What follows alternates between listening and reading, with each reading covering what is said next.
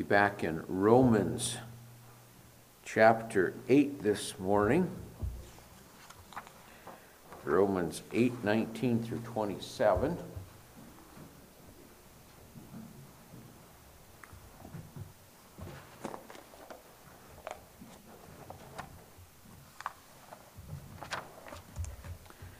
Get my Bible open there.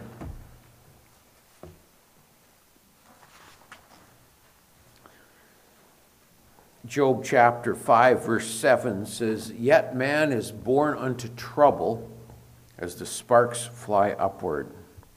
Job 14:1 says, "Man that is born of a woman is of few days and full of trouble." There's an old saying, life is hard and then you die. Now thank God that we have joys and blessings along the way. Yet I expect that probably all of us here today agree that life is hard. Okay? It just is. Why is life hard? Well, the short answer is life is hard because of sin. Adam and Eve sinned way back in the Garden of Eden. We are born sinners. We act out that sin nature. We sin. And so God justly cursed the ground and brought death into the world because of sin. And so life causes us to groan. Now, this would be a really sad place to leave the message, wouldn't it? Thankfully, there's hope. Thankfully, God did something to rescue us from our desperate condition. Thankfully, God loves us and God cares about us, and God didn't just leave us there. God himself took on human flesh in the man, the God-man, Jesus Christ. And so Jesus lived a sinless life. He suffered on the cross. He died on the cross. He shed his blood on the cross. And he rose again from the grave to provide a sufficient payment for the sin of mankind. And that's your sin and my sin. It's not just mankind in general, but you got to look in the mirror when you say that. That's me. That's my sin that he died for. And so not only did Jesus provide a way for the believer and repentant sinner to be saved from the penalty of his or her sin, but he also promises to one day remove the curse from earth. Now, Romans chapters 6 through 8 is talking about the believer's struggle with sin. As believers, we are no longer under sin's condemnation. Romans 8:1, "There's therefore now no condemnation to them which are in Christ Jesus." Positionally, Romans 6:1 through about 8:9 there, we are already with God, having conquered sin. Practically, we are still on earth battling sin every day of our life. And we're not going to win this battle with sin with our own strength. Romans 7:14 and 15, "For we know the law is spiritual, but I am carnal, sold under sin. For that which I do, I allow not.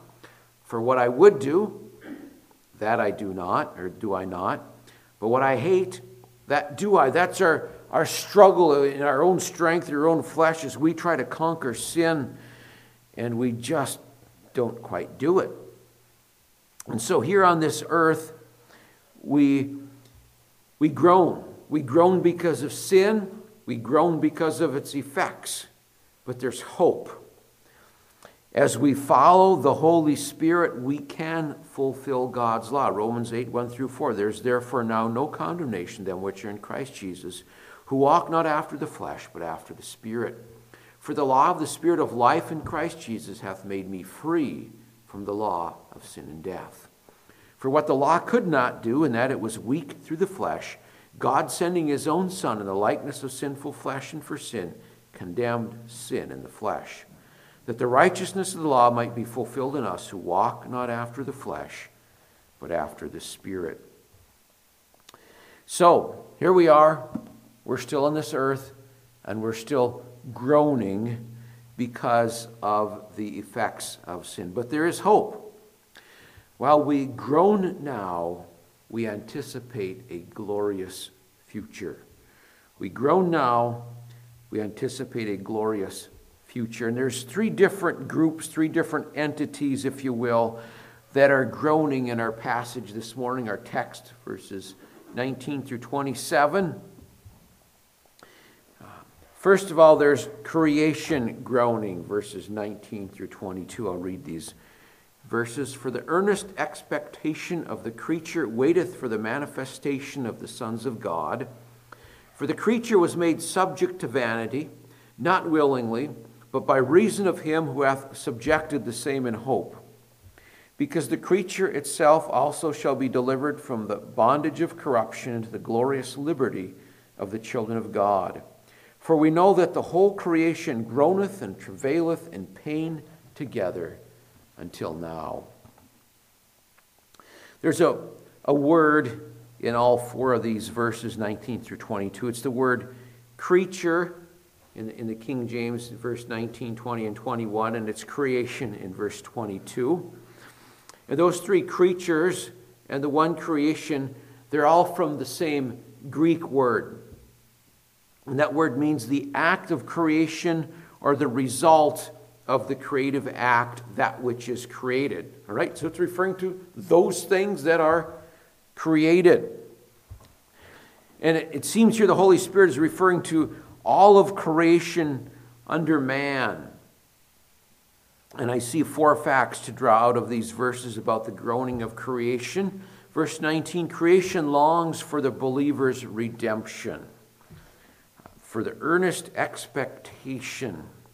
The word earnest expectation, one Greek lexicon dictionary calls it eager expectation.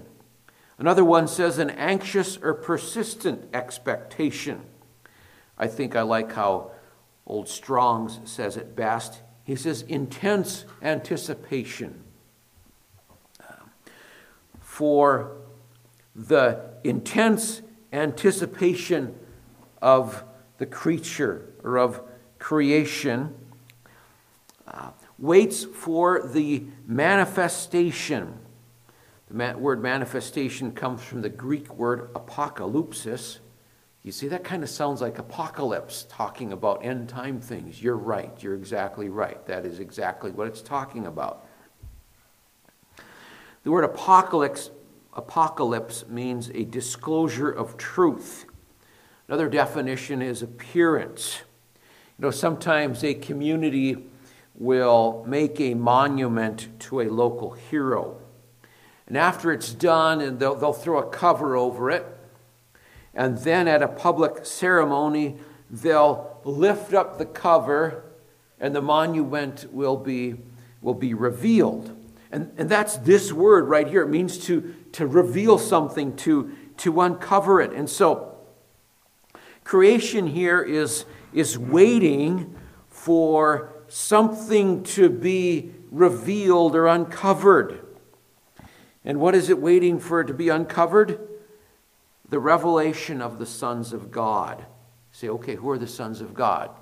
Go back to verse 14 of the same chapter. For as many as are led by the Spirit of God, they are the sons of God. Okay? These are Christians. These are people who've trusted Jesus Christ as their Savior. Led by the Spirit of God. And so, what does this revelation refer to? I mean, we can look around the room here today and we can see some sons of God. But I think this passage refers to the time when believers will receive their glorified bodies. And that will happen at the rapture of the church. And we believers then will be with the Lord. But we will really be revealed to the world when we come with the Lord Jesus Christ at the second coming, at the end of the tribulation. Then we will be revealed in our glorified bodies. And then the Lord Jesus Christ is going to reverse the curse during the millennial kingdom there. And so creation is longing for that day when that curse is going to be removed And that's going to happen when believers in the Lord Jesus Christ are revealed in their glorified bodies. Creation, the plants and animals out there are looking for that day. Interesting to think about. Why are they? Well, because creation suffers under the curse. Verses 20 and 22. For the creature was made subject to vanity, not willingly, but by reason of him who hath subjected the same in hope. Verse 22. For we know that the whole creation groaneth and travaileth in pain together until now. Interesting, it's called a lake of fire. But it doesn't have to be that way. The good news is that God has provided a way out. And so we are all sinners. We all sin and come short of the glory of God. This condition of sin and death and decay that we're born into is not something that we can change on our own. We can't save ourselves. We can't change it on our own. Ephesians 2:8-9 say, for by grace are you saved through faith, and that not of yourselves. It is the gift of God, not of works, lest any man should boast. So Jesus loves you. He suffered and died on the cross of Calvary to pay my sin debt and your sin debt. 1 Corinthians 15:3 and 4, for I delivered unto you first of all that which I also received, how that Christ died for our sins according to the Scriptures, that he was buried, that he rose again the third day according to the Scriptures. That leaves us with a choice. We need to turn from our sins and trust in Jesus Christ and Savior. Say, Lord Jesus, I know I'm a sinner. I deserve the punishment that you've prescribed. Would you save me and would you forgive me? I believe that Jesus died on the cross for my sins. If you've never done that, I urge you to do that this morning. Let's pray. Thank you, Father, for your word. We thank you for the blessed hope that we have in the Lord Jesus Christ. We thank you, Father, that though we groan now and we see groaning all around us, that the day is coming when this will be reversed. Our struggle with sin will be over. We will be in our glorified bodies. Father, we look forward to that day.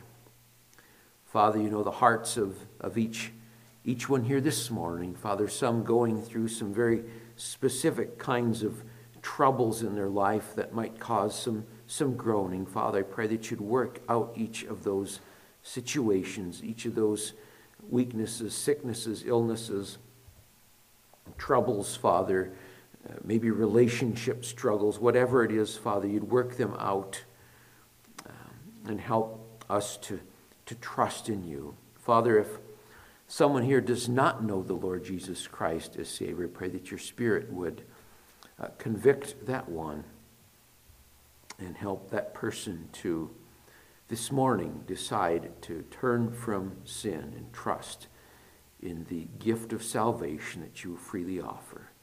We ask these things in Jesus' name. Amen. So as we close this morning,